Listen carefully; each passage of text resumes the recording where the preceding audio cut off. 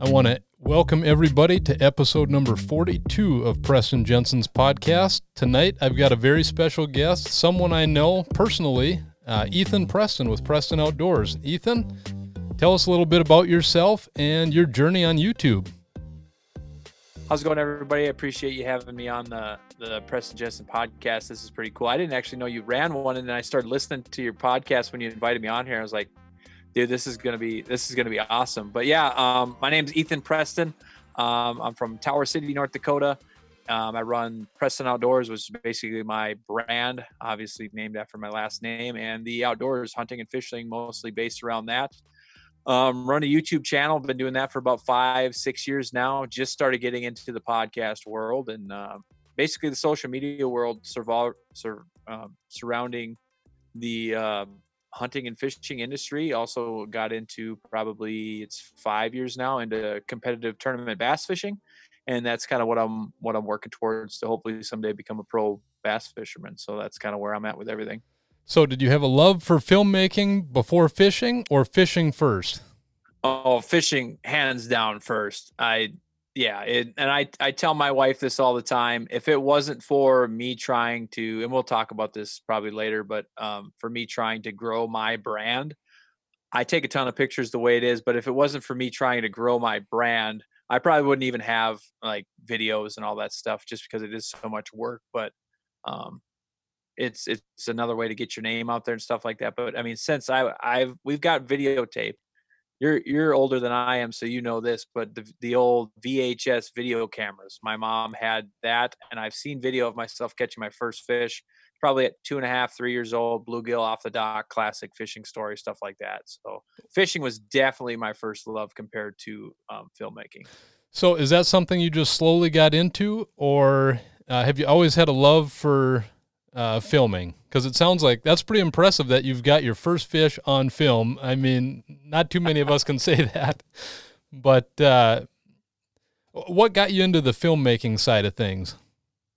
Well, I have to say that after my mom, she was always one to maybe not capture film. Maybe she did start it subconsciously, but my mom always took pictures. I mean, pictures. You got to take pictures.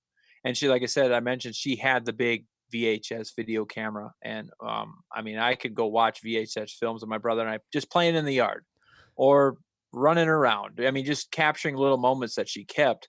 And so maybe subconsciously that had something to do with it. But for me, we both know Derek Elliott, my cousin. Right. Yep. He actually had a GoPro.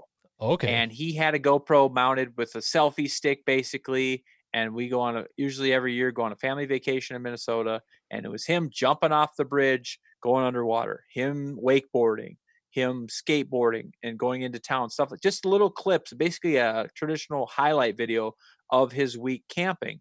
And he came out with just simple music. I mean, simple edit. I went, dude, that is freaking awesome. And he goes, yeah, it wasn't that hard. I'm like, what do I got to do? What do I got to do? And he had an old GoPro. He just put it in his backpack, let it bounce around, didn't really take care of it at all. I'm like, you just let that thing sit there? yeah, I use it every once in a while, that kind of thing. And I was like, that's what I want to do, because what kid doesn't want to be on TV? Absolutely. Honestly. And so was the GoPro the first camera you bought? Yes, the GoPro. Actually, I told my mom, my dad, I said, it can be my birthday present. It can be my Christmas present. I think it was $350. It was the GoPro Hero 3 Plus Black. And they got me one of those. And I got the camera. I got the SD card.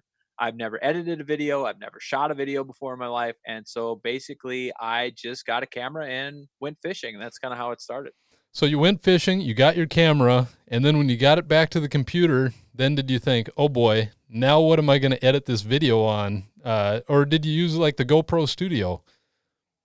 GoPro Studio, the free software. I threw it on there, and literally I put maybe 10 seconds on each side from fishing. I put on hook set, reeling in the fish, showing it to the camera, and then a clip of putting it back, and all with music over it. So your traditional highlight video. Tried to get it to where you could get the music to beat drop, the cool set the hook when the beat drops kind of thing. But all on GoPro Studio, which was free. It wasn't the best software. You couldn't edit stuff like that, but I would not talk to the camera. I don't want to see my face on camera. I don't want to talk to the camera because that's embarrassing. And that's really where I started. Isn't it tough? When I hit record for the very first time, I thought, oh, what am I doing? I feel so embarrassed talking to a camera. Did you have that feeling when you started? I didn't want to do it. Yep. I I have a million thoughts that go through my head when I'm hunting and fishing, but I am not going to say any of that because that's not what I was doing. So I actually took my buddies when I was coming out with these videos. They're like, "Dude, you need to talk to the camera.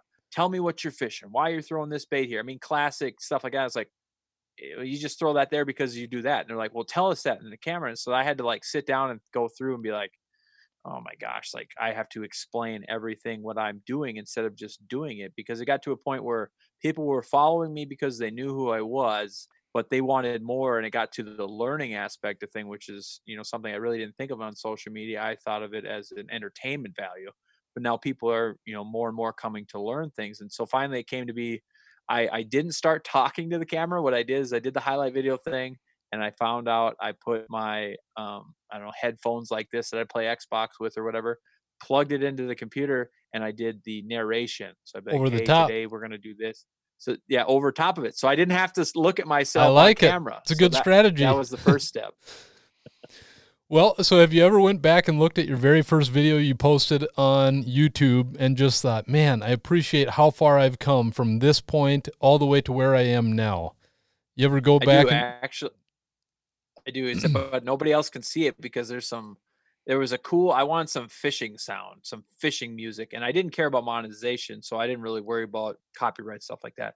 I found some song that had a great beat drop, talked about fishing, but there were some expletives in there. okay. And I was like, "Wow, this is cool." It came out and I showed a couple people and they're like, "Oh, about Yep. the song." And I was like, Oh boy. well, maybe we should. I didn't delete it. I put it on private. So I go back and I watch that video from time to time, but nobody else can see that. But it's like, that was my first video. I'm not going to delete that. Yes, I'm probably messed up on putting expletives in the music, but it was, to me, it was a good beat. I mean, that's like, if somebody listens to rap music or something like that, I can't listen. I understand the words anyway because it's going so fast. Yep. But the strong beat drop in it, that's what I really liked about it. And I mean, frankly, I probably didn't even know there was that many expletives in it until I showed it to someone else, and they went, "Oh, oh, oh!" I'm like, Yeah, wait a minute. Yeah, maybe I shouldn't be posting this. Yeah, I always joke with my mother because I don't know, the beat is good, and with sports and stuff, I mean, some of that music goes well with it. And I always used to tell my mom, I'm not listening to the beat. The only thing I'm listening this, or the only reason I'm listening to this is for the message. And she'd always get mad at me for that. So I always sarcastically say that to my mother. She doesn't like that, that's but awesome. yeah, I appreciate that kind of music too. And like you said, a lot of times you don't know what they're saying until you actually sit down and listen to it. But hey, it's got a good beat. So um, let's talk a little bit about your fishing career. I know in one of your videos you were talking about even having your own line of fishing lures. Is that something you're still doing? And how did you get into creating your own fishing lure? So the first part of your question, my fishing career, in high school, we actually fished the Barnes County Wildlife Walleye Tournament in Ashtabula. I fished that for 2 years. I think they draw a little over 105, 110 boats, something like that. So it's pretty big in the state of North Dakota. That's a non-state professional tournament. It's a local tournament that's put on. It's one of the biggest draws there, and Ashtabula has traditionally, off and on, been some good walleye fishing and stuff like that, as you know. Entered that when I was 15, 14, something like that. We had to get special permission from my partner's parents and my parents to even, you know, be in the tournament because we weren't 18. And so my dad had to go to the rules meeting at the Crossing Bar with us, and we sat through that and did that. And the first year we took third place, walked over $1,000 for both of us or whatever. And then the next year I think we got in the top 30 or something like that, and then just kind of fell out of it. But that's when I started. And then in 2016, I graduated from Valley City State, and I was like, I want to bass fish. Like I've always told my grandpa that I want to be a professional fisherman, and he took it literally and was like, well, why don't you go ahead and do it? Like, why don't you do it? And then there's two clubs in the state of North Dakota. So I started fishing the club tournaments in 2016, fished this 16 season, 17 season, and 2018 season. And then after that, I kind of there's some things that happen at the local level that you just kind of get over. And there was no, for me, going from playing high school sports, college sports, stuff like that, there was no place to grow. Like you made your championship, and then there was nothing else. Like there's Right. nothing beyond the championship. You Yep. win more money at the championship, but there's no next level. There's no national stuff like that. So I took the year off of 2019. I wasn't going to fish any tournaments, was going to focus on my window cleaning business, and found out there's a Bassmaster Open in La Crosse, Wisconsin, which is probably 7 hours from where I was at in Minnesota. I said, well, shoot, I've never fished an open. I never knew they even came that close. I got into the late entry, actually got in the thing, went over there, fished for 2 days out of the 3 days because you got to make the top 12 to finish the second day. Actually, was one or two fish away, something like that, for qualifying. I think I got 22nd place out of a 200 boat or 200 co-angler field. And then just seeing the stage, the crowds aren't giant, but seeing the crowds walk across the stage, hear your name, where you're from, Tower City, North Dakota, and walk across stage, I was like, yeah, this is it. Like, this is what I want to do. Signed up for the opens last year, fished the Central, 3 out of the 4 Central Opens last year. And then I'm signed up to do the Central Opens for the 2021 season again. Tell us what goes into being a professional fisherman, because it's not just, hey, let's get a rod and reel, let's enter this tournament. There's a lot of stuff that goes in behind the scenes that a lot of my listeners, and myself included, have no idea about.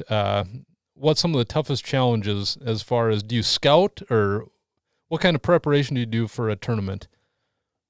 Well, I don't know what it takes to be a professional fisherman. I'm not there yet. I'm Close, trying to get close. there. You'll get there I know what you someday. mean, but I was just answering your question like that. I don't know what it takes, but we're trying. But yeah, it's the thing that, dude, the amount of money that you got to put into these things. Like, it's $475 entry fee for a co-angler each tournament. It's $1,800 for a boat or a pro to enter each tournament.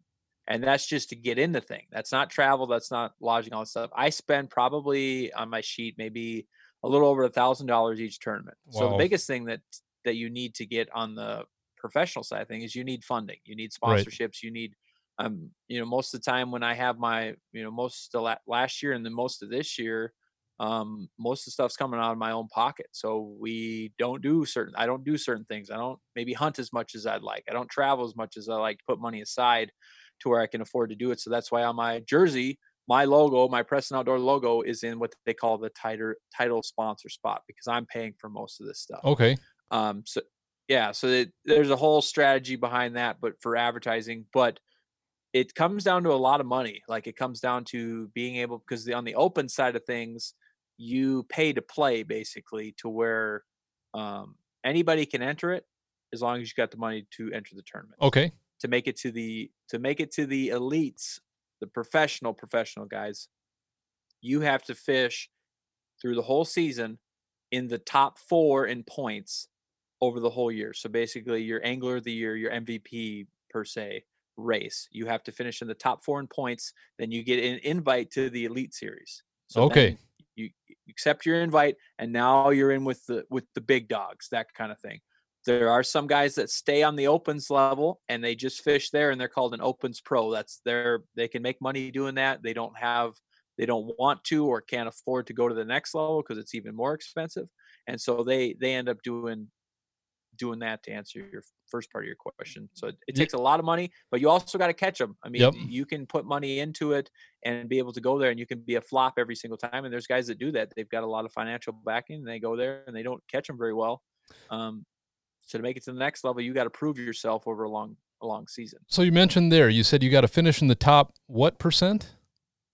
So whatever, I mean, there's probably a 200 boat field, so top 4. Top 4, and then you said at that point, then you get an invite. Is there still the potential, if you finish the top 4, let's say, you have all the criteria, you don't get an invite? Has that happened, or is that nope, you will get invited? You will definitely get an invite. Okay. You'll get an invite, and there's 3 different divisions this year. There's a Central Division, a Southern Division, a Northern Division. Okay. They're pulling the top 4 from each division. Okay. So there should be 12 guys, but it's confusing where a guy can fish all 3 divisions, and then they have that separate division, a 4th division. So last year there was 2 divisions. There was a Central, there was a Central, and there was an Eastern division. So I think, there's 3. I can't remember how many divisions. They change it every year. That's why it's confusing. But so this year we'll go 3. There's 3 divisions.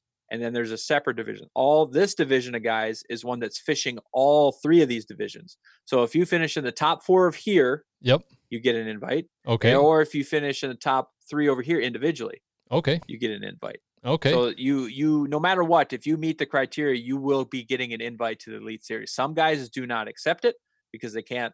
I mean, they talk to their sponsors, say, "Hey, you know, I need this much money Yep. to go do that," and they can't make it work, so they decline it or they don't want to go. That kind of thing. You have that option to decline it, but yeah, once you meet that criteria, you will be asked to join it. And the Elite Series is on the bass side of things. There's also the old FLW side of things, or it's the MLF side, where they do the Toyota Series, which is basically the Bass Opens or equivalent, and then you get an invite to go. There's 3 different leagues per se. So let's say you decline the invite. You're just going to stay in the Opens, and next year you decide, hey, you know what? Now I think I could get my sponsors on board to jump up to the next level. Would you have to finish in the top 4 again, or would you be able to just say, hey, last year I did this. Can I hop onto the professional side this year, or wouldn't they allow that? Nope, you got to qualify. You got to go your way through it, and then hopefully you fish well in the top 4. So when you're watching when you're watching professional fishing, it is the elite fishermen around the world. I mean, that is the top of the top. There's guys from Japan. There's guys from Vietnam. There's guys from where's the other Australia that fishes the Elite Series. South Africa guys. I actually talked to a guy that's fishing the Opens. He's here from South Africa on a work visa, and he's here during the summer to fish and try and qualify for the elites. So like this, literally, it's any sort, whatever league there is, the big 2 leagues in the United States. That is the best of the best in the world that can financially make the means to do it. Like there's probably some guys at the local level that fishes club tournaments, or guys at the regional level that fishes, say, the Opens, that are probably better fishermen than some of the guys that are pros. Not very many, but they didn't have the time to give up for it, the want to, or the financial backing to make it up. So per se, yes, the guys that are fishing on TV, the guys that are the top of the top bass fishermen in the world. Well, that sounds cool. It sounds like you've met some of these guys or some of the guys that have went on, and it sounds like you've done some good networking. When you're talking to these guys, are they pretty open about giving advice, or are they pretty guarded when it comes to that as far as fishing goes? Yeah, it depends on the individual. Like as a co-angler, I have a unique situation, which I take full advantage of, is during the tournament, it's 3 days. The full field fishes the 2, so it's usually a Thursday, Friday. You fish the 2 days, and then you have to be in the top 12 as a co-angler and the top 12 as a pro to qualify to fish for championship Saturday.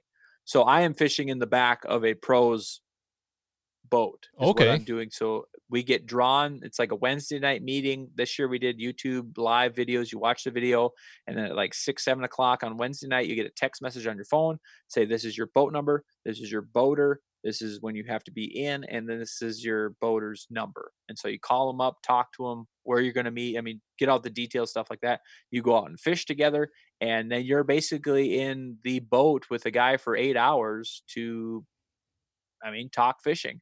And I take the most advantage, depending on the individual, though. I've been with some guys that really don't want to talk, like they're pretty guarded and stuff. But I've also been with guys that are fully open. I ask all kinds of things. And for me, I do it a little different than some of the co-anglers. I don't ask too many fishing questions. Techniques, baits, stuff like that. I mean, that's all stuff that it's really good to have and learn from those guys. But I take those 8 hours, and very, very precious 8 hours, to where I'm asking business questions. How did you work this with this sponsor? How did you do that? Because I can always be a better fisherman on the water and YouTube different techniques and get confidence, all that stuff. But the one thing that's kind of a hidden secret in the fishing industry is the business side of things. How to approach a company, how much to ask for, what is your self-worth to that company, stuff like that. And I have learned way more in the last 2 years doing these tournaments, just business side of things. And I think that's slowly, maybe, hopefully in the next year or 2 or longer, that information that I've gathered is hopefully going to make it to where hopefully in the next 5 years, I'll be fishing on the Opens on the pro side with my own boat. But a lot of things got to happen for them, but trying to understand how they got there financially. Have you found that you're a lot more marketable because you have a YouTube channel and your own podcast? Or don't you even mention that when you bring up fishing to sponsors? No, you definitely do. I mean, that's why I try and tell people is that I don't have a lot of, I mean, per se, if you're going to compare it to a lot of the big YouTube channels, I think I got like, I think it's like 1,900 followers on YouTube there. Just cracked 5,000 on Instagram, and the podcast is just starting. So, I mean, we're just getting that going. But what I try and tell people is if you are following my page, you are helping me way more than you know, because literally you following, you engaging, you liking, you commenting, all that stuff is literally data that I take on my resume or my proposals that I make to companies. I take and say, hey, I can reach this many people in a year. And as those my social medias keep going up, I mean, then I am way more marketable. There's a lot of people out there from a social media aspect that have tens, 20, 30,000 followers on, combined social media, and they really can't catch fish. Yep. But on the business side of things, they are very marketable to company XYZ over here compared to me. Maybe I can catch fish better than they can, but can I promote their baits better? Right. Probably not. So then they get the sponsorship, they get the product, they get the money kind of thing. So that's why I try and get the point across is like, if you're following me, you are doing me a huge favor, like bigger than what you know. So that's, and then, just so on and so forth Yeah. down So, the line. But yeah, so it's definitely a tool. All the social medias that I have are definitely a negotiating tool when I go to talk to companies. So hopefully all of my listeners have taken a hint here. All of the 15 people that listen to this podcast, go over and definitely sub to all your channels. So we'll in the show description and stuff, we'll have all the links to Ethan's content. But so is there anybody that's at the professional level that's just totally old school? They have no Instagram, no YouTube, no Twitter. They're just there to fish. Do you know anybody that's like that, or in this day and age, is that a thing of the past?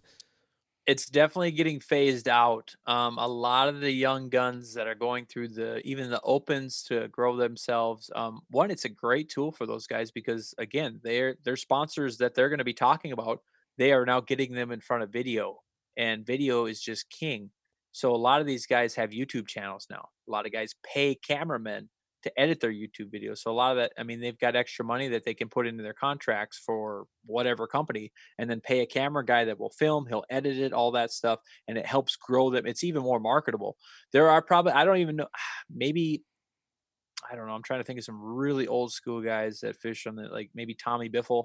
He's a Okay. really old school guy. Maybe Rick Clunn. I mean, just some guys that are around in the 70s, around the 80s. They've been fishing professionally for over 30, 40 years.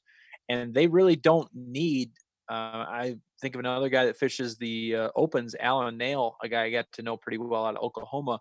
He straight up told me, he's like, I don't do social media crap. Like, I don't. He goes, he has too great of a resume, and all those guys have too great of a resume that they don't know social media because most people know who they are. And they said I don't have time to learn it, and that's, I mean, great for them. I wish I Right. was in that position as they are, but yet there are still some people that are still kicking butt, taking names, still fishing professionally or on the high regional level, and are don't have to get involved with it. So with all of your time tied up in this fishing, how do you have time for the hunting videos and the, other interests? Well, realistically, there is no interest besides hanging out with my wife and my family. We got 2 dogs. Besides hunting and fishing, that's what I mean, I don't know how to say it, but that's what I do. That's who I am. When it comes to hunting, luckily the tournaments for the most part are pretty much wrapped up, or I've got time in between. Last year with the pandemic, we had to move. They moved 2 opens. One was in supposed to be in March and April, and one in June. Well, the one in June was the first one. They moved them to October and November, so I was not home very much in October or November. I was gone for 2 weeks for each. But yeah, there's times in between. We did some duck hunting. I did a lot of pheasant hunting. My wife and I were able to get both of our deer for a gun season. I never did get a deer for my bow season this year, but it's a lot of after work weekends, sneak out here, sneak out there. I mean, it's a lot of that stuff, but that's why I really hang. I've had people come and tell me that I should get rid of the outdoor side of things on all my social media because I'm trying to be a professional fisherman. But that I can't do that because then I wouldn't be able to post any of my. You could, but you wouldn't really be able to market all your other hobbies or the hunting side of things. Yep. And so yeah, we find time to do it. I like to fish way more than I like to hunt. But when it comes hunting season, I'm ready to hunt kind of thing. So it's like, we just try and find time to do it. So it sounds like in between all this stuff and for the hunting and the fishing, you must travel the country quite a bit. I mean, these span from North Dakota. I know you've been in Texas. Is there any other places where these tournaments are happening? Depends on what division you're fishing. In the northern tournaments, there's some in North Carolina. There's 2 or 3 in New York. The southern division is Alabama, I think Mississippi, Georgia, Florida. As I think from this year, if I remember right, the central division I'm doing this year will be in Alabama, Tennessee, and Oklahoma. So I think on the 24th of March, I'm actually taking off to. I usually spend about a little over a week at each place. I'll take off on like a Thursday or Friday the week before the tournament, depending on how far. I think it's 19 and a half hours. I'm going to Jasper, Alabama to fish Lewis Smith Lake on the first stop of the Central Opens this year. So it's about 19 and a half, 20 hours to get down there. So I'll take off on a Thursday or Friday. I'll hopefully get down there Saturday. I'll pre-fish with some guys from Minnesota that I got to know on like Sunday, Monday, Tuesday. Then Wednesday is a half day. We can only practice till noon. And so I don't go out that day. I'll get all my cameras charged. I'll get as much video off as I can. And if there's a video I need to try and stay with my Thursday uploads, I'll try and get a video done on Wednesday, get all my tackle prepped, all ready to go, get a hold of the boater later that evening and figure that out, and then hopefully fish on Saturday. I haven't made a top 12 cut yet, but then you got Thursday, Friday, Saturday tournament. If I don't make the top 12 cut, then on Saturday morning early, I try and take off and get home, hopefully Sunday sometime. So, and then, I mean, April, I'll be home for 12 days because there's 2 tournaments in April, and I'm doing some other traveling with Pond Hopper Nation, which is another company I do some work for. And so I'll be home for 12 days in April, and then before you know it, it'll be May 1st. And then May, June, July, August, September, I have nothing unless I fish some local tournaments. And then October is Oklahoma. So far it's been, I'll be going to Alabama twice. This will be my first time going to Tennessee. Was in Texas last year, and this will be my second time going to Oklahoma to fish these tournaments. So yeah, they're kind of all over the place. That sounds amazing. So if there's no tournament going on, where's Ethan's favorite place to go fishing? Well, I live on Lake Ida, which is in Minnesota, which is around Detroit Lakes area. So I fish that quite a bit, but I don't really post much on there because it's not a, I don't know, you can catch fish, but there are no giants in there and stuff like that. Okay. But I run my own window cleaning business. I started that in 2017, which allows me to, make some income but really allows me to take off on my own schedule whenever I need to do that. And so I fish the Detroit Lakes area a lot, go down to Pelican Rapids, stuff like that. I don't know how many, if there's over 2,000 lakes in Becker County, basically. Or close to it, something like that. So there's a lot of basically any place that I can dump the boat in around there. I like to fish over in that area. Do some fishing here on the eastern side of the state of North Dakota, but for the most part, since I'm working over there, I'll be fishing over in that Detroit Lakes area. And it just seems like the lakes over there, the water clarity is usually awesome, and it just seems like a fun place to be in the summer. So I agree with you there. Have you ever fished Cass Lake or Big Wolf Lake? I fished Cass Lake some. My buddy, his grandma actually had a cabin on there, so we stayed on the north end of Fox Lake. It's really close to the mouth of that river on the north side. I don't remember the name, but you know what I'm talking about, like where Pike Hole is and stuff. On Cass Lake? Yes. I'm not too familiar with Cass Lake. We stay at Big Wolf Lake, which goes into Lake Andrusia, which goes into Cass Lake. So I'm not too familiar with that. But it seems like a fun place to go every year. Actually, that's where this resort is, the sweatshirt I'm wearing today. But, yeah, if you have a chance to get up there, you should check out this resort. It's an awesome place to go. Seems like the fishing is good. It seems like a lot of the guys up there fishing are fishing for muskie, though. And I don't know if you do any muskie fishing. Have you done that in the past? And is that something you'd get into in the future? I mean, one of my friends that does a lot of muskie fishing told me, don't ever do muskie fishing because that ruins all the rest of fishing once you catch a muskie. But what are your thoughts on that? So the north side of Cass Lake is there's some river that run. I don't know what it's called, but the river that runs into there, he is literally just down the road from there. So we Okay. fish Buck Lake a lot, which is on the western side. Okay. I've taken my boat there and we've ran down to Buck Lake and we've done some bass fishing there and I actually hooked into end up snagging it, but it was over a 50-inch muskie. It Oh, was sitting in wow. less than a foot of water. Less than a foot of water was up there. I threw everything I had at it and then I swam a chatterbait next to it. And I think he turned to leave and it was close enough. So I set the hook and we played for him for a while and then he ended up getting off. But I've seen the videos up there at Cass Lake, giant muskie fishery, stuff like that. But most of the time, what we did was bass fishing, and so I've had a chance to fish there. We did some nighttime walleye fishing also when we were out there. Caught quite a few walleyes and stuff like that. But the muskie game, man, I've done it. I've went out and targeted. My wife's cousin loves to fish for muskies and giant pike. I went out there with him and used some of the big top waters, the big spoons or the big spinners and inline spinners, stuff like that. I've done it.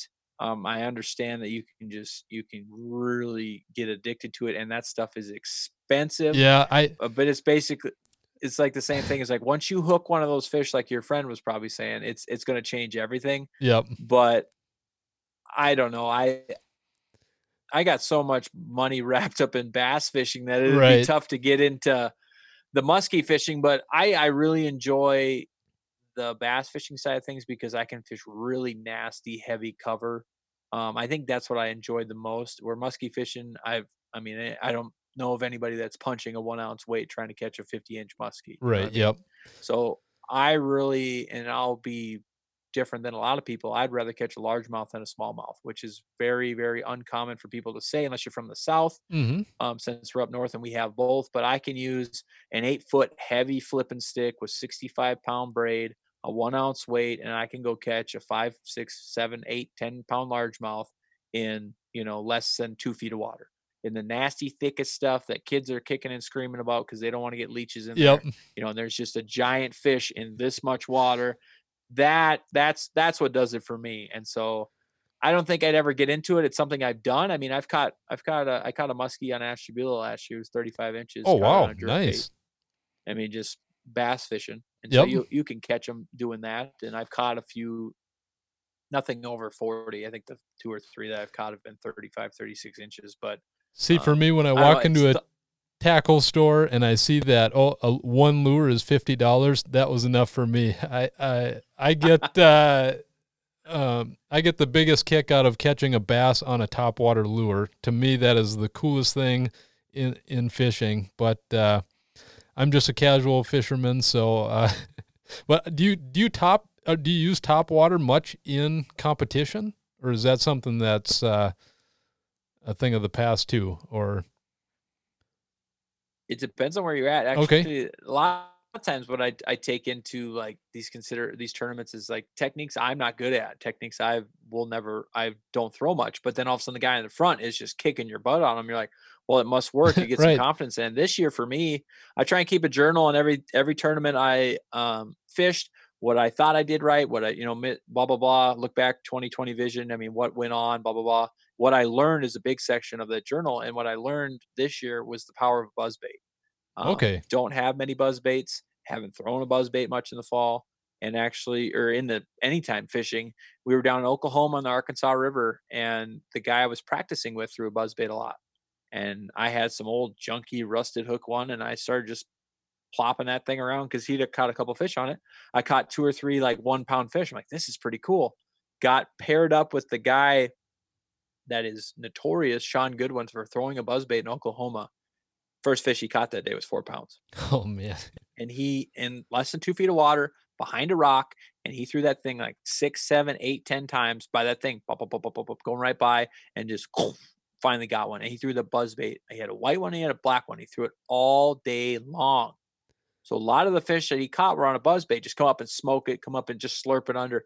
And I was like, I had to borrow from Dennis Feidler, the guy that I practiced with. He actually had a buzz. I was like, do you have a buzz bait that I can buy from you? Yep. He goes, no, just have this one. He gave me some old one. I brought that sucker back to Minnesota, North Dakota, and I put that on a rod, and I'd go out buzz bait fishing just with that rod on my deck to get confidence in. And I broke the freaking wire on it. And I caught so many fish on it. Holy cow. So Yeah. I had to go out. I had to go out and buy some. So Well, there is that top water fishery all across the country that there is exact times for it, and guys win tournaments on it all the time. you know what? I own one buzzbait. I love the way it sounds. I have never caught a fish with it, but I'm obviously fishing in the wrong spot or I'm doing something wrong. But this past year, I bought my first Whopper plopper, and I thought this is the most satisfying topwater I've ever thrown, and had a lot of hits and misses, but haven't caught a fish with it yet. But um, obviously doing something wrong. I have two Whopper ploppers. I bought them down in Louisville, Texas when I was down there for that last tournament. I have never actually I take that back. I got my first one probably in 2016. I got a mystery tackle box, 1 month subscription. I got a Whopper plopper on there. Yep. I threw it 4 times, had a bass blow up on it, line broke. I've never caught a fish on it. I bought two of them. I was like, I could get the Berkeley Chapo, which is the same thing but cheaper. Yep. But there's a guy that I talked to, or somebody I talked to, that caught a 10-pounder in less than 2 feet of water on the Whopper plopper in practice. And I went, okay, if I can get, and we're in Texas. Louisville's a giant fish lake, but there's not many. I don't think there's a great population of fish in there. And I was like, if I just need one big bite. And on the second day, it came down to, if I would have caught 3 14-inchers, I would have made the cut. Like, I was that close. Oh, wow. So I thought, towards the end of the day, I just threw the Whopper plopper. I'm like, if I get 1 5-pounder, I'm in. If I get 1 3-pounder, I'm in. And just chuck it. I have never caught a fish on it. I've never had a blow up on it. But that's a bait that I'm going to throw more this year just to get confidence. I definitely am too, because I just got it at the tail end of last year, and I thought actually the reason I got it is I was watching a video, Indy Yak Angler, and he just destroys fish with that thing. So I thought, you know what, I'm going to test this out. I also got the spider that he used, it kind of walks on top of the water, and I thought, you know what, I'm going to try that out a little bit more this year. Hopefully I can get the hang of it, but we'll see. It's a lot of fun to throw, even if I'm not catching anything. So it's one of those things where I go out. I mean, I get complacent sometimes, especially in the summer, and I live on the lake, so I have a chance to, and I live within 20 minutes of 100 lakes. So like, I have a chance to go out after work and fish. And there's days that I'll pick up a topwater rod and I said, that's what I want to catch them on today. And I've got a chance to go and do that. And then there's other days where I just want to catch fish, or, I can play around with my things a little bit more. And I actually got a buddy when I went to Arizona a month ago. A buddy actually gave me one of the black spiders that he had to try nice. out up here. So I'm going to play around with that, try that. I mean, it'll make great for social media content. It I don't will. know if I'll use it in a tournament. Yep. For videos, right. Yep. I'll be able to use this big camera I got back here, and I plan on the tripod and have somebody film me and just film every time I bring a lure in. I'm going to try and get some top water eats on film this year. But then also the pictures taken with the spider coming out of the mouth are super cool and stuff like that. But I mean, I don't know if I'll use a spider in a tournament. I'll probably use something else. But it's one of those things where, yeah, I mean, you get in the right spot, they're not going to hesitate. You know what? One of the coolest lures I have, it's called a Measle Weasel, and it was a YouTuber. He created his own topwater lures. I don't even think he's on YouTube anymore, but sometime when I see you in person, I'm going to have to show you that thing, because you'd get a kick out of it too. Its eyes glow. No matter how you throw it, it lands.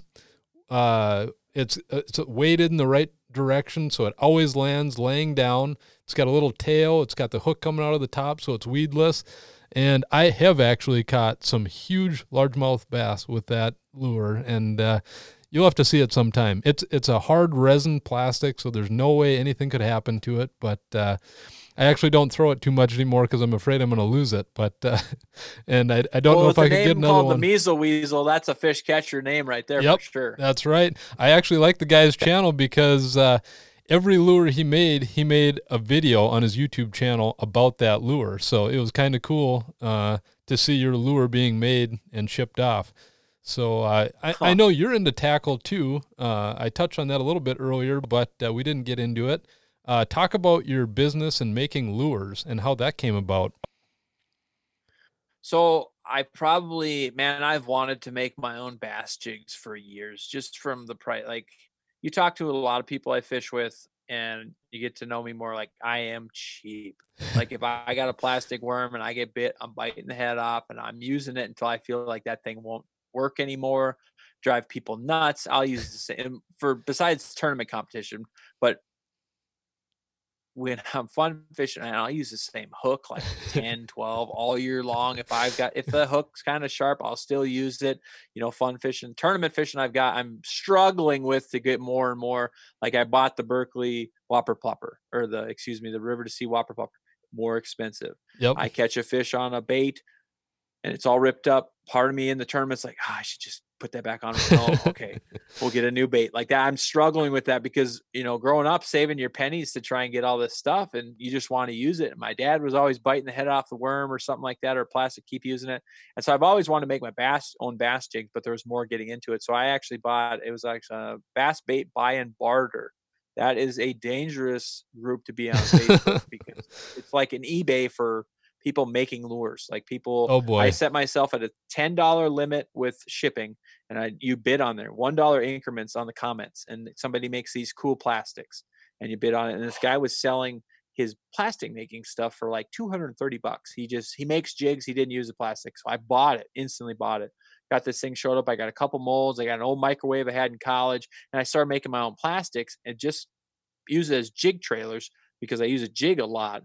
And bluegill bite the pincher off and do this, and then you got to throw it away. Well, I started throwing them in a Tupperware thing, and at the end of in the spring, right around this time, I'll put them in the microwave, cut them up with scissors, melt them down, and I'll pour new ones so I can actually save. And I think within the first year and a half, I probably poured over $300 worth of plastics myself. So it paid for itself within a year.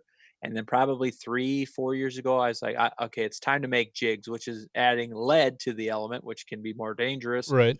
more, gear and stuff like that. So I started making my own bass jigs, pretty much only throw the stuff that I make. And then when it came to the plastic side of things, I actually don't make the plastics, the Preston Outdoors Signature Series plastics. It's a collaboration with Pond Hopper Nation. Okay. We came together and came Albert together that runs Pond Hopper Nation had the idea of marketing my Signature Series plastics. So we've got 2 10-inch worms and a green pumpkin red flake, and then it's a laminate, meaning 2 colors. There's June bug and green pumpkin in the worm. And they've got that also with the same colors in the 4-inch creature bait, which is green pumpkin, and then the June bug, green pumpkin laminate. And then there's an orange swirl, which is like a green and orange swirled together. And then I have a Cinco, which is green pumpkin, red flake, and then black and blue. So basically, I have thrown that style Cinco and that style plastic creature bait like since I was probably 10 years old. Like it's a stationary standard mold, but I picked 3 different molds, and there's 2 or 3 different colors for each one. Colors that I was using colors of that stuff anyway, and so we figured we'd have marketing stuff like that, and it was a cool collaboration. Every 5 packages that we sold, a child gets a rod, reel, and a T-shirt sponsored for their Teach a Child to Fish Days. So it's kind of a collaboration with that. Limited collaboration. I don't know if we're going to be able to reorder again this year. It was kind of a limited base or whatever. So all the stuff that's been selling on the website, and I've got a box and a half sitting behind me. I think I got 160 some packages behind me that wow. I sell Yep. and advertise a little bit, but we'll see. We'll see if it keeps going or not. It's not cheap to get into that thing when you're collabing with somebody else and having somebody make them, stuff like that. But with COVID and stuff, we didn't really get to start selling them till August last year. And Yep. up here in the north, we are so seasonally changing and stuff like that. So we'll see how it goes this summer, and if it's real successful this summer, we might get back into it. But like I said, it was even the contract and what we talked about. It was just a limited run to grow awareness for myself and the Teach a Child to Fish Days for Pond Hopper Nation. Awesome. So are they still available for sale? Yeah, there's whatever's available on the site. PondHopperNation.com. You can go ahead and check them out there. Whatever the guys, the Pond Hopper Nation is based out of Texas. Okay. I can't remember what town in Texas. So whatever they have on the site, you can go ahead and purchase there. And like I said, every 5 packages gets a child a rod and reel and T-shirt for these events.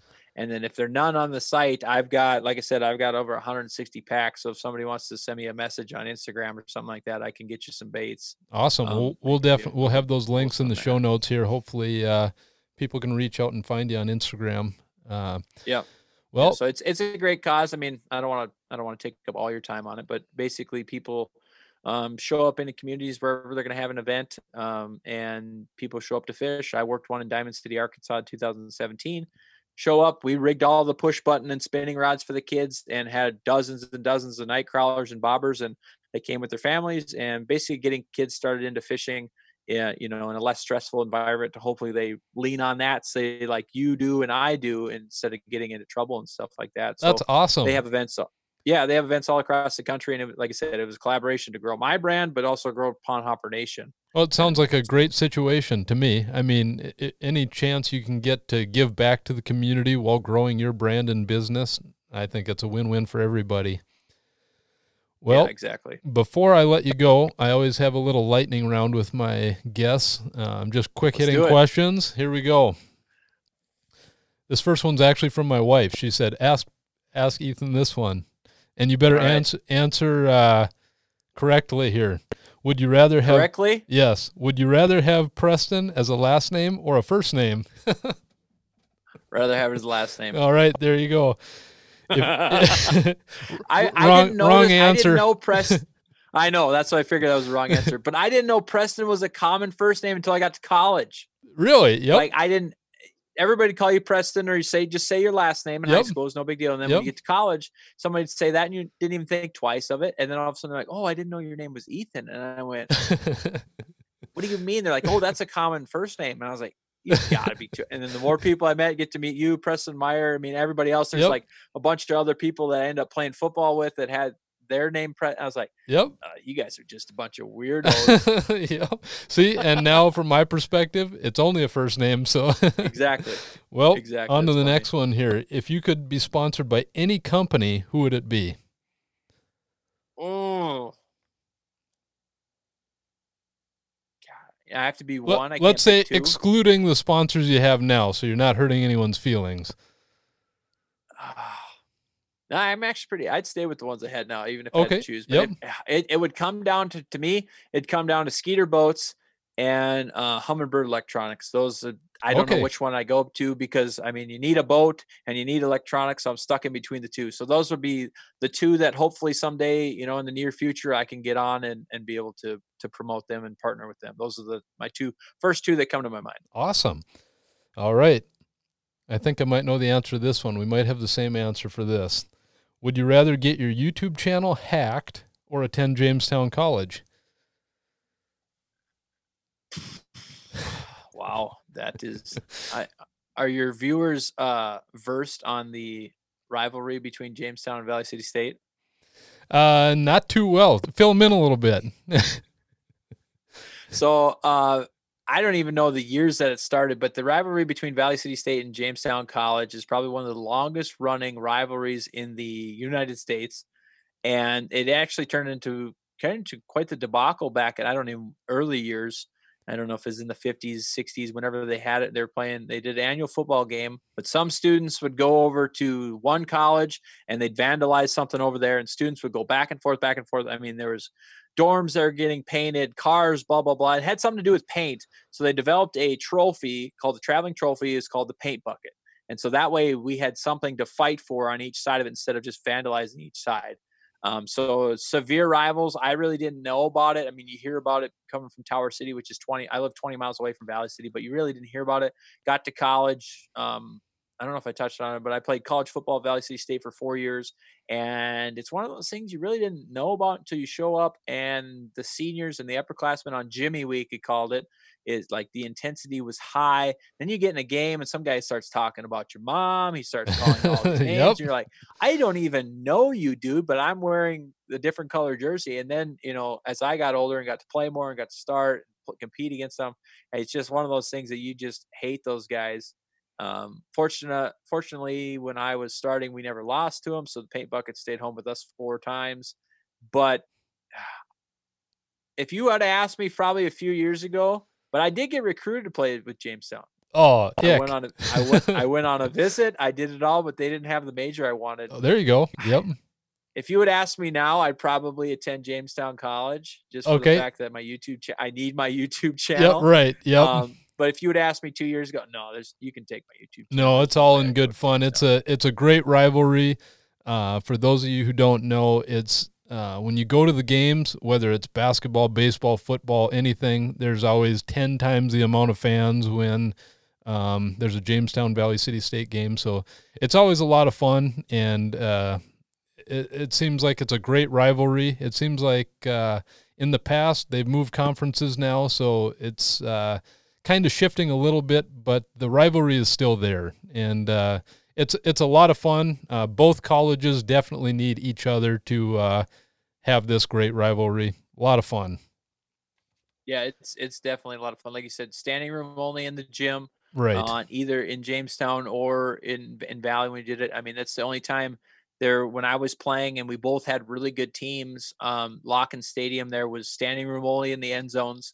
Both sides were full. I mean, there's 100 people on each side of the end zone. So if you made a good play or on either side or somebody scored a touchdown, like you were in amongst the fans. And it's one of those things that at our small time colleges, it's not really seen when we go play, especially in the NAIA or smaller schools like that. So yeah, definitely both schools need to keep that thing going, and the Absolutely. atmosphere. It just Sunday after you do your meetings, you start preparing for each other.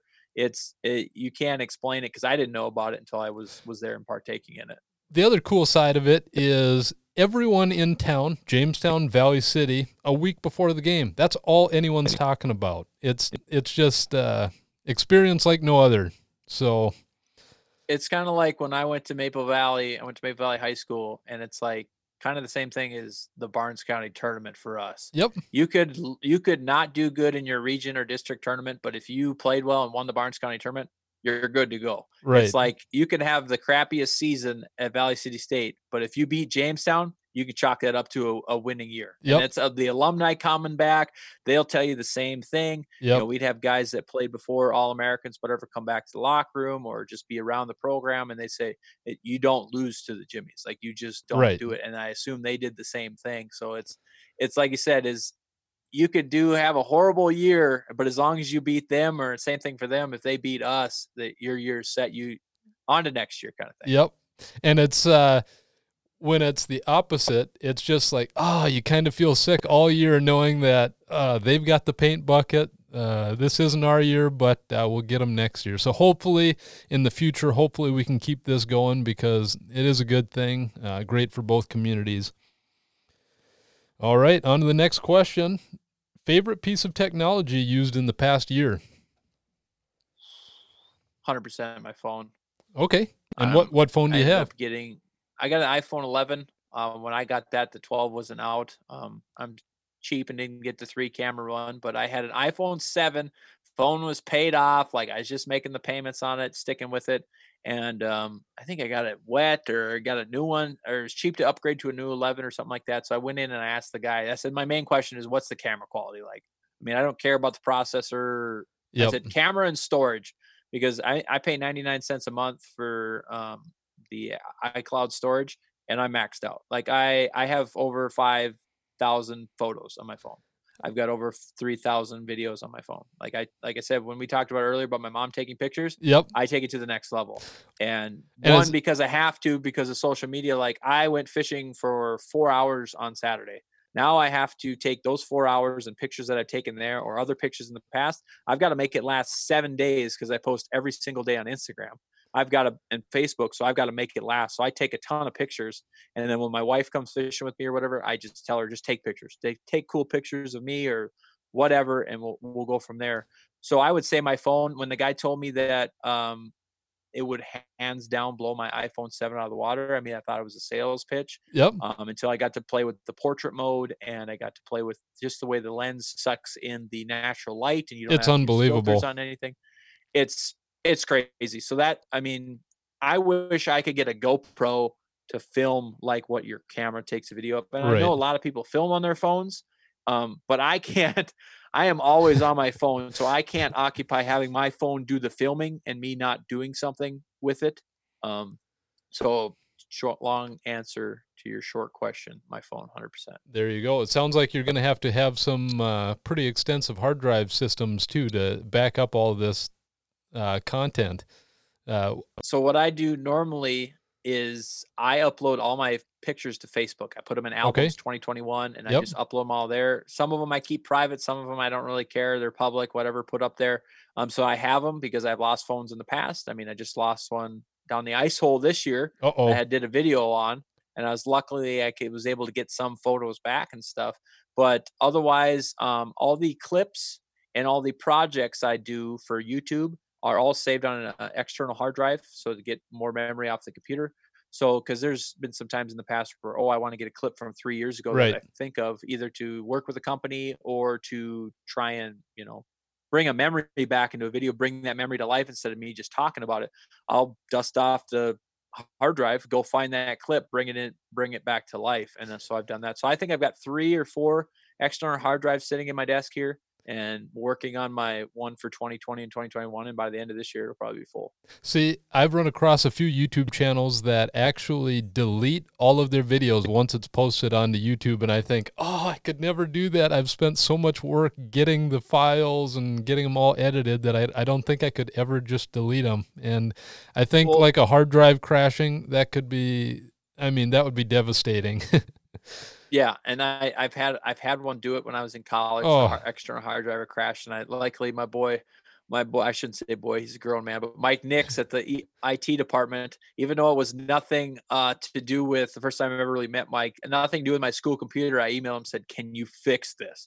Sure enough, he loves to hunt and fish too. So he went through and looked at all my videos, all the pictures as he's trying to save them. He's like, "There's some good pictures you got on there." And I was like, "What? I didn't know he liked to hunt and fish like that." I got to know him pretty well. Well, now, that's but cool. So yes, he was able to recover everything. He saved it. That Wow. first hard drive I had, he saved everything on it. Oh, that's priceless. 100%. 100%. All right, moving on. Apple or PC? I go Apple. What is your single favorite video on your YouTube channel? Oh, man.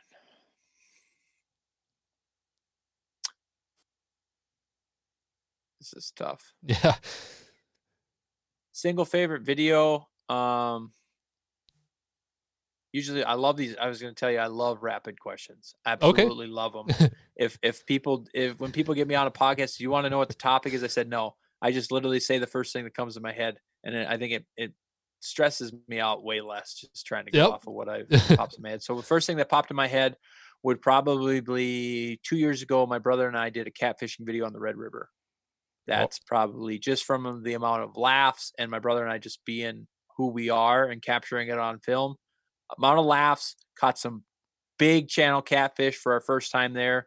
And I thought I did a pretty good job editing it. For some reason, with the YouTube algorithm, it did not do very well and has not done very well, but 110%, it's that video. It's amazing how that works, isn't it? I mean, sometimes you put in so many hours, you think this is your best content and doesn't really perform too well. And then you put something together in 10 minutes and whoa, it's performing off the charts. So it's crazy how that all works. Yeah. All right. Your favorite movie?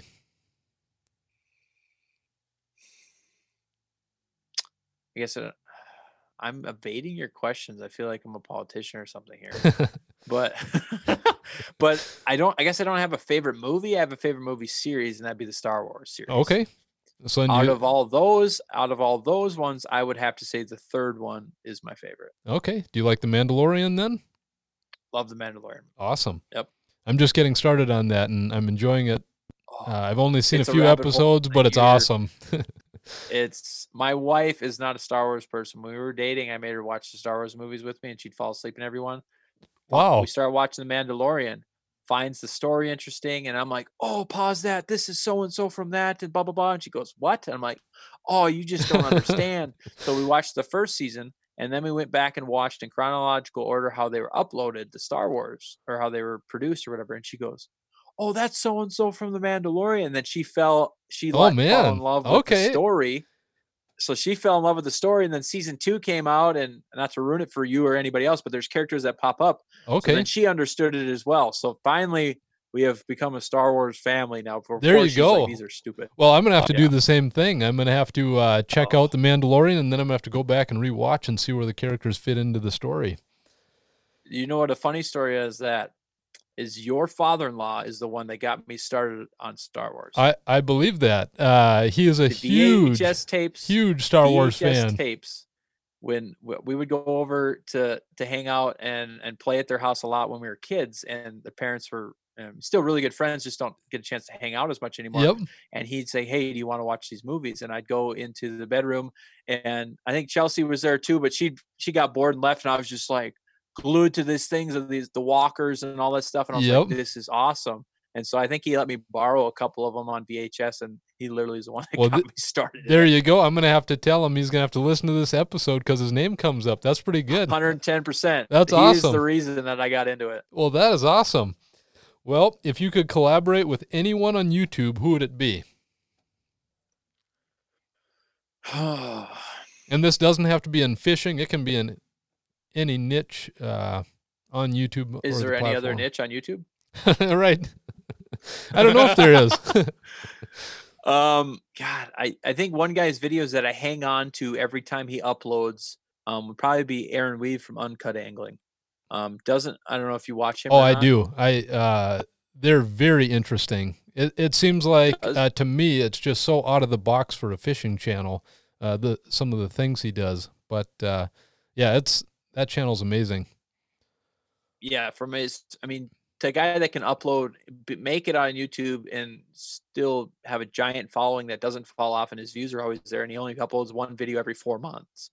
Yeah, it's amazing. It's the fact that the videography he puts into it, thought he puts into it, and then editing style stuff I've heard he's probably a really goofy guy. I don't know if I get along with him or not, but I think I would. But it just to spend time with him, and not even to grow my brand, which a lot of people try and do collaborations with each other to grow each other's brand. But I want to get inside his head and see how he thinks of these things, because naturally I'm not a very creative person.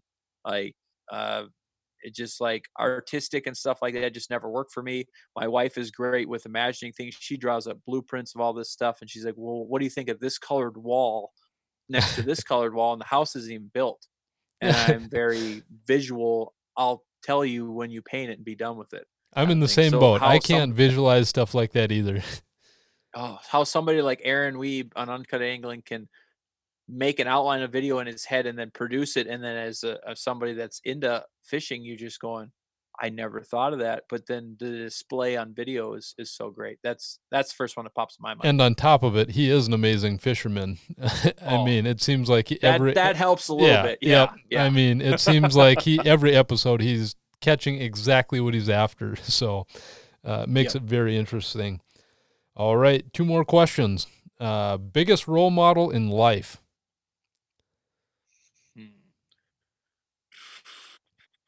I mean, without any question, I'd have to say my dad. Putting up with my brother and I, a couple of knuckleheads.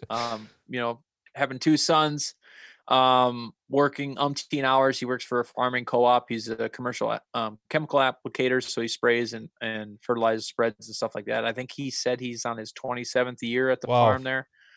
Stuff like that, and be able to, as I'm married, and my wife and I maybe thinking about kids in a few years, kind of thing. I just am scared to death. And having the fact that he was able to do that and make enough money to where my mom was able to stay at home. I had a stay-at-home mom until I was probably a sophomore, junior in high school. So then she got a job. I was like, that's unbelievable. The fact that he could grow, have a wife, a family, 2 kids, support us, and then still have time to get my brother and I in the outdoors. And my brother prefers hunting more than fishing per se. I would probably lean towards fishing a little bit more, but I do enough of both. It's typical. Everybody's typical answer would say their dad, but that now that I'm getting older, I'm married, maybe start a family in a few years, that the finances and the logistics and stuff you look behind you didn't appreciate when you were younger, when you said your dad was your role model. Yep. But that's 110%. Yeah, I agree. It's amazing. It's just amazing what parents put into their kids. It's awesome. Yeah. All right. Last question. This one's out of this world. Love it. You're out in the ocean, deep sea fishing. You fall off the boat. You have a choice to be surrounded by great white sharks or killer whales. What are you going to be surrounded by? Great white sharks, 110%. Yep, I agree. That's the correct answer to that. I was going to say, I was like, either you have an answer to this or you want to know why my answer is. But I definitely know the answer to the right There question. is no way I'd want to be surrounded by killer whales. That's they're too smart. Yep, way too smart. Most of the time you can swim from, I was a You remember Animal Planet back in the day Oh when they yeah. had the Yep. intro with the tiger walking through the woods and stuff? Like that was my life. That and Vet ER where they did vet tech stuff Yep. with animals. I said Animal Planet was in Blue when Blue Planet came out, that kind of thing. I mean, just a natural path for a fisheries and wildlife kid. But the videos you watch on there, the YouTube videos I've seen, I mean, we had to do animal reports on in school all the time. I'd done some on orcas or killer whales. Watched what is that? Blackfish? Is that the name of Oh, that yep. documentary? Yep.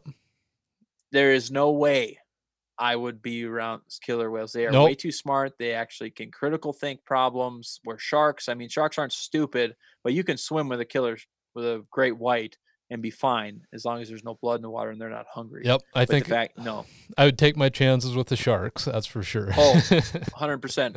The whales would play with you and not Yep. even want to eat you, but they Yep. would just play. It would Yeah, be that's terrible. creepy. That's one of my biggest fears.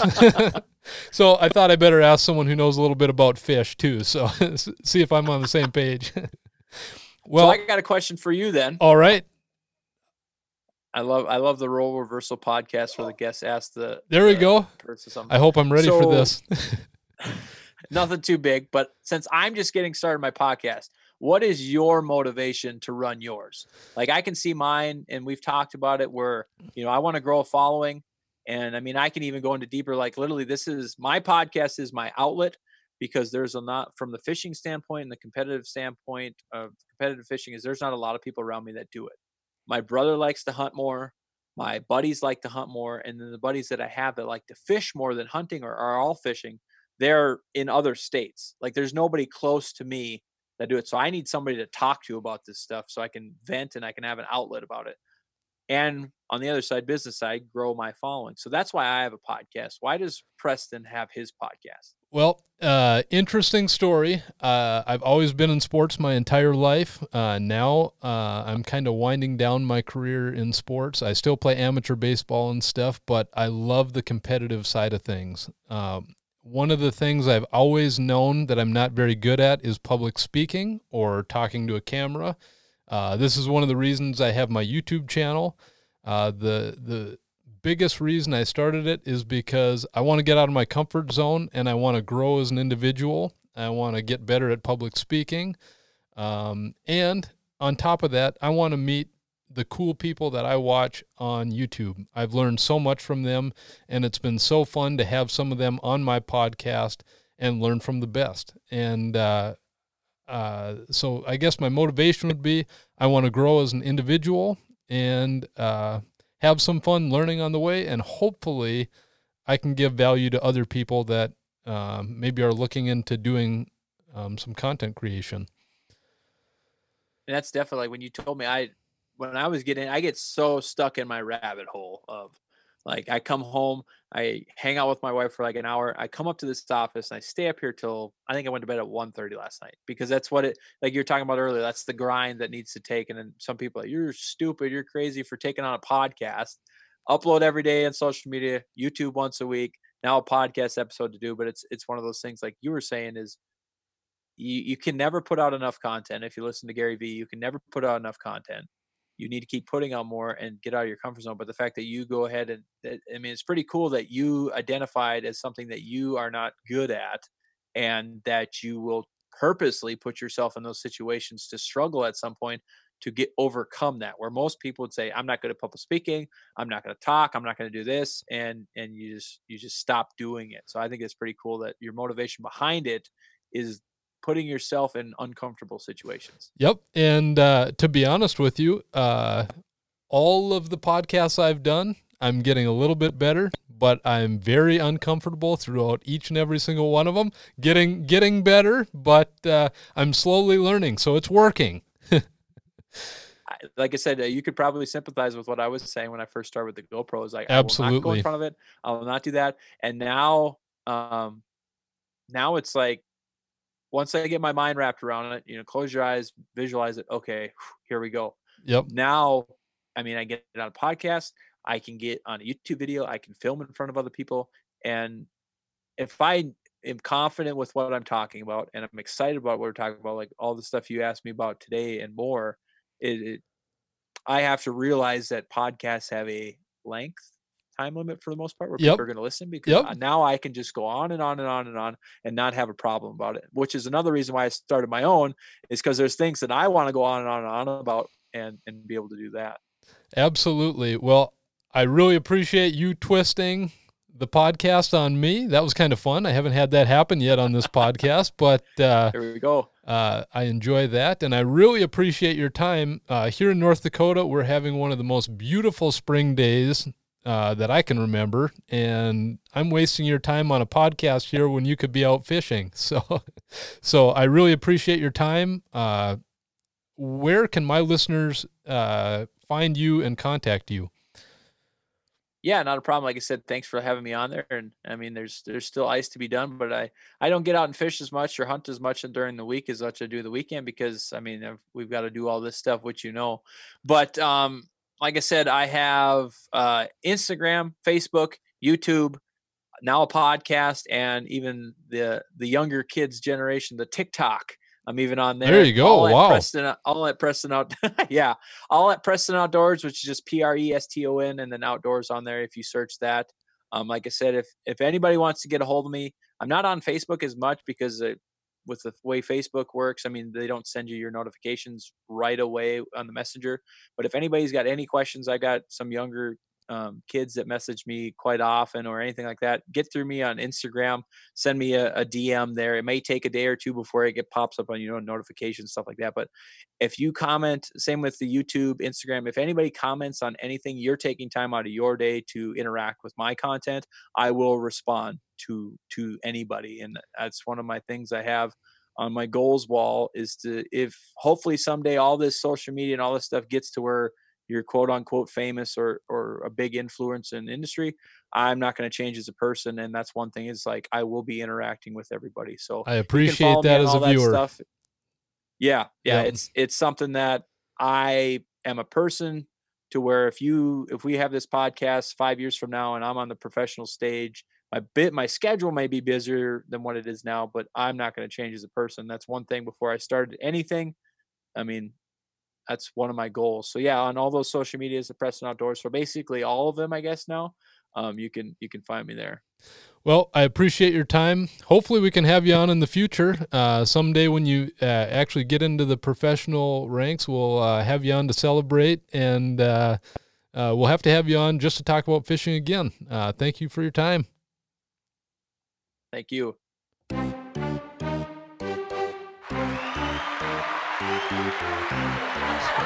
Thank